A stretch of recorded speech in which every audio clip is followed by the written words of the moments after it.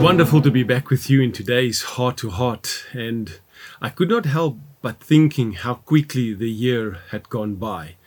We're already talking about what are we going to do for the Christmas season. Families are talking about who is going to visit who.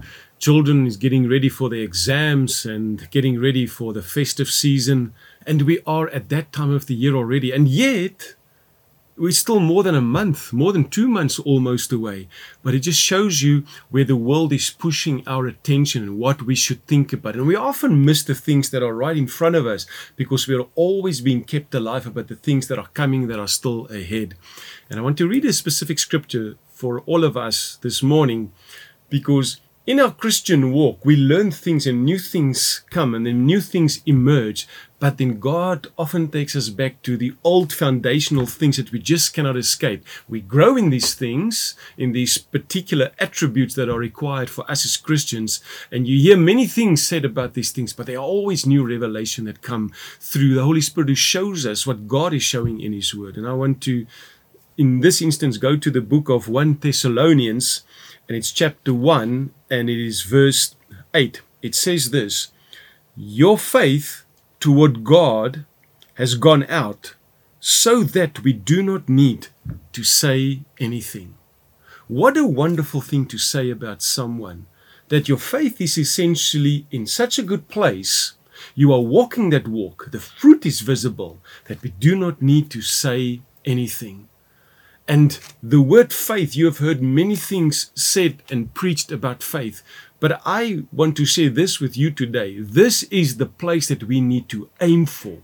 That can we say, as Paul wrote here, saying that, so that we do not need to say anything concerning your faith.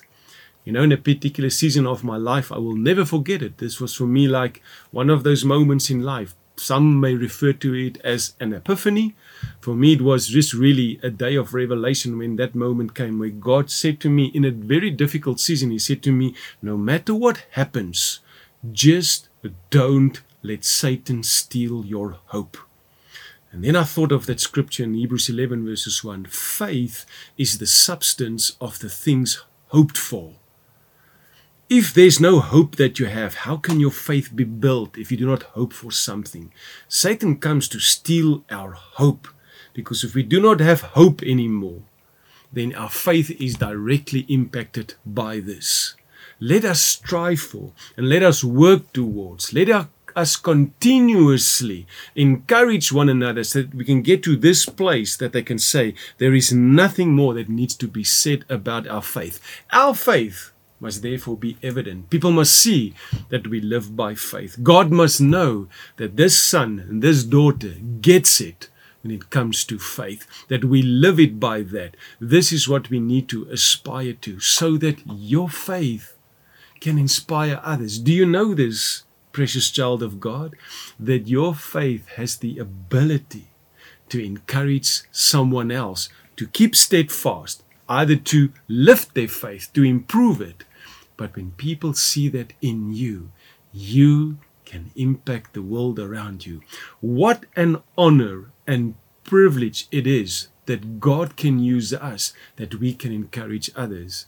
And you have got that ability to do so. Your life has got the ability to encourage and motivate others. Don't delay. Don't let the enemy take that from you, because someone must hear your story. Someone must be encouraged by your faith.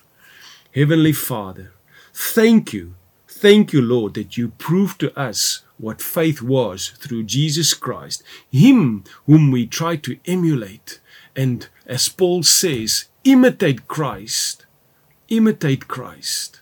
And Lord, let us do this then, and let everybody's story be one where we can say we imitate Christ. By faith we believe this and declare it in Jesus' name. Amen. Have a wonderful day, and we see you soon. Did you enjoy that? We would like to connect with you and share much more with you. Just click on the link below and follow there, and it'll open up a whole world, a whole new experience of great things of God just to bless you. We love you.